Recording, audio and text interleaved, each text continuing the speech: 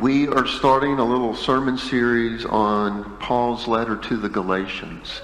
And as Lisa invited you to read the Bible specifically, I would invite you to read or reread Galatians maybe several times in the next few weeks. Immerse yourself in that very important book of the Bible, and maybe get a study Bible, maybe a commentary. We have them down in our church library. You're welcome to use those resources. So, Galatians, no other gospel. We're going to talk about what the gospel is, but today we're going to talk about what the gospel isn't, okay? What the gospel isn't. And in thinking about that and thinking about Father's Day, all these kind of things kind of come together for me. And I got to thinking about when I was a kid back in the late 60s, my dad wanted to get a little travel trailer. He and my mom were school teachers, and his dream was just to take that RV and go to the Rocky Mountains for the whole summer, okay? And I was pretty pumped about it too. He knew he needed a better, newer car to do that, back when RVs were pulled by cars and not trucks. And so he went down to the Chevy dealer, because we were a Chevy family. That's how it used to work, okay? And I went with him. And most of you know this, but now, when things are normal, they're not, but now, when things are normal, okay, you would drive past the Chevy place or the Ford place, and there might be 50, 60, 70 different vehicles out there, right? And you go and you pick one out and you buy it. Back when my dad was shopping for a car, it was kind of the opposite. The dealer might only have 4 or 5 cars in the showroom. They were just models to look at, and you sat down with the salesman and you ordered what you wanted from the factory, okay? And so my dad saw an ad for a 1969 Chevy Impala, a pretty good price, and so he goes down to the Chevy dealer and sits down with the salesman, and the salesman immediately begins to talk about add-ons, okay? So, do you want an air conditioner? Because it used to be optional, right? And my dad's like, I don't know. And I'm like, Dad, we're going out west. It's the desert. We're going to need that air conditioner. Okay, well, all right. Do you want a radio? That used to be optional, right? An AM radio. My dad could have cared less, but I'm a little baby boomer listening to rock and roll. I'm like, Dad, we got to have the radio. No, I don't think so. Well, Dad, you get weather reports on that. It's a safety thing, okay? Well, all right, okay. Well, another add-on. Do you want the exterior trim? Well, he could have cared less, and I thought it would be pretty cool. And I'm like, Dad, Mom would really like that trim, okay? Because that's how I used to sell things to my dad. Mom would like that, okay?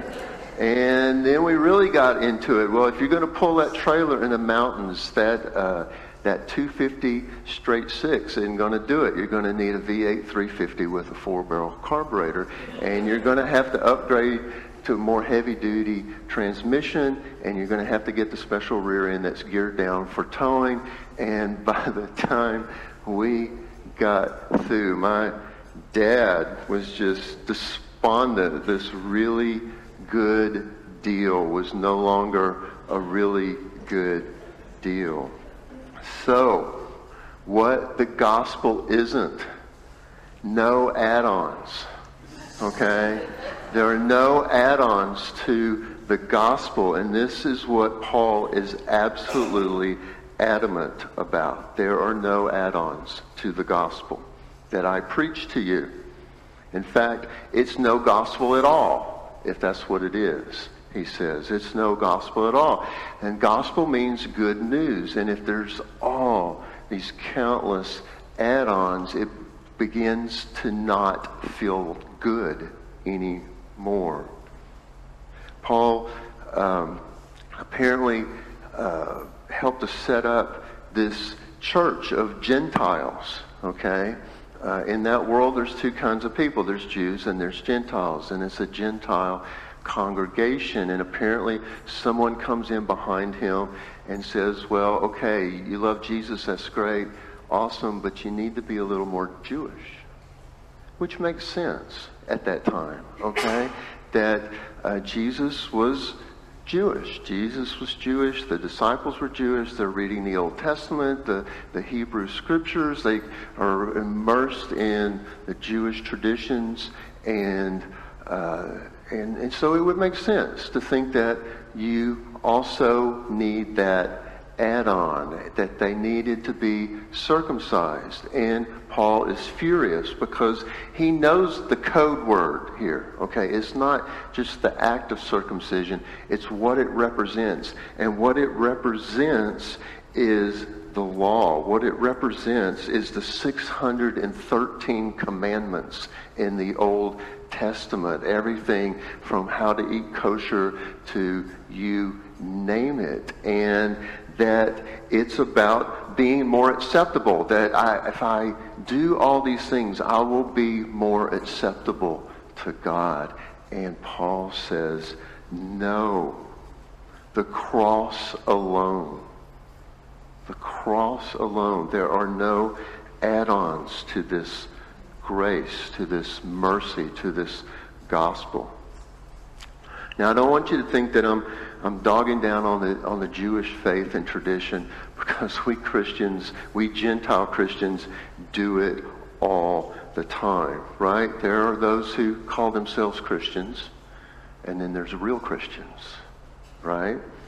You're not Christian enough, right? There are the true Christians and the not so true Christians. There are the correct Christians and they're the wrong sort of Christians. You love Jesus, great, we're excited for you, but you have to get baptized in the right way instead of the wrong way. You have to belong to the right denomination instead of the wrong denomination. You have to worship with instruments or without instruments, right? The list goes on and on. When I was a kid, there were Christians, and then there were acceptable Christians who don't dance. Right? Add-ons. Right? There are those Christians who sincerely believe that you cannot be liberal and an acceptable Christian at the same time, right? And then there are those who think that you can only be a Christian, the right sort of Christian, if you are open-minded, although it's funny how often open-minded people aren't very open-minded about people they consider not to be open-minded.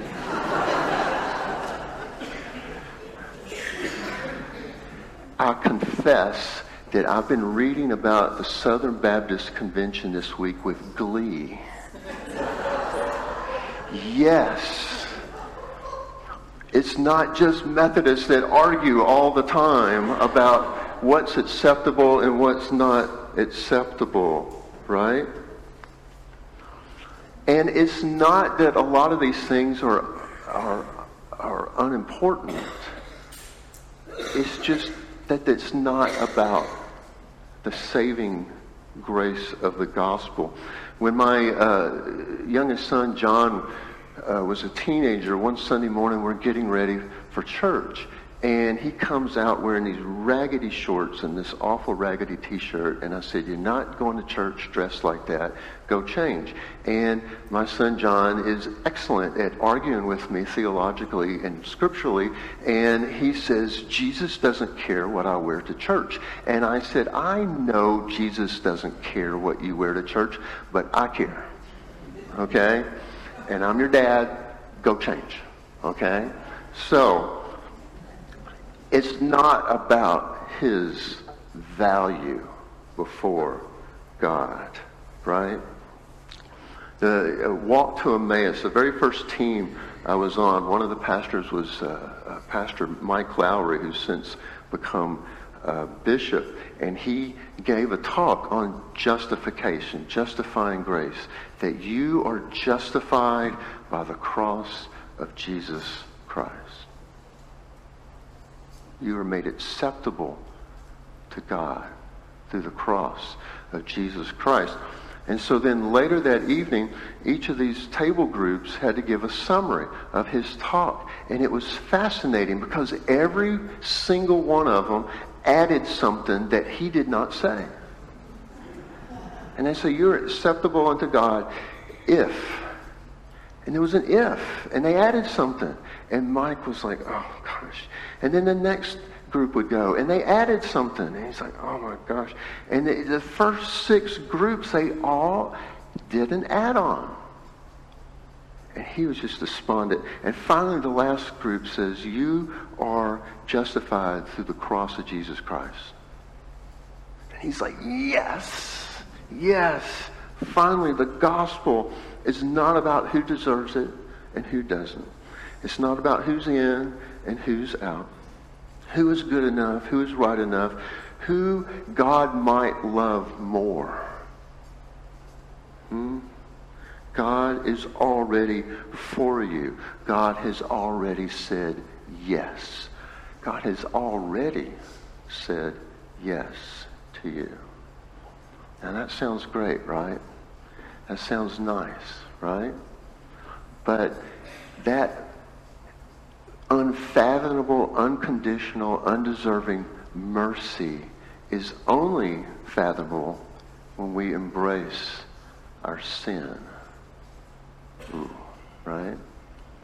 Okay, so recently I bought a new weed eater, and I'm trying to load the cord into it, and it won't work, and it won't work, and I pull it back out, and I try it again, and it won't work, and I pull it out, and I'm starting to have words with my weed eater, okay? And they are not nice words, and I'm beginning to curse this stupid thing, and why did they manufacture it like that? And I wasted my money, and it's too late to take it back, and then, oh, I've been turning this the wrong way. My first thought was, I should really read the directions. My second thought was, this kind of feels like a sermon illustration. What would that be? Oh, yeah, sin, right? I'm doing it wrong, and I'm blaming everybody else.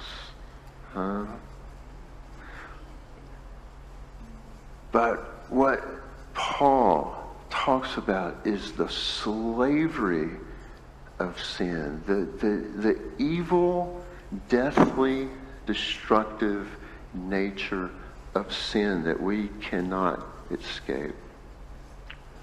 Speaking of Walk to Emmaus, years ago I was on a team, and it was for a women's walk.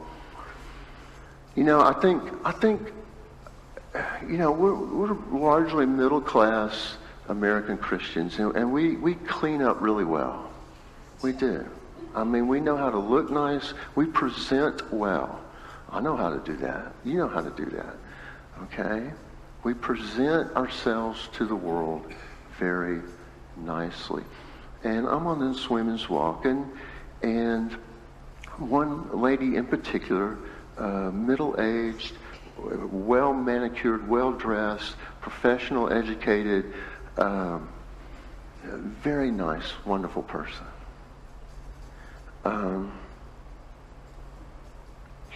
Emmaus is all about grace, but you have to talk about sin.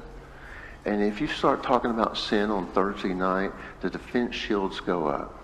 They're like, oh yeah, Lumpkin, well, yeah, clean your own house first, right? Don't be talking about us. Talk about yourself, right?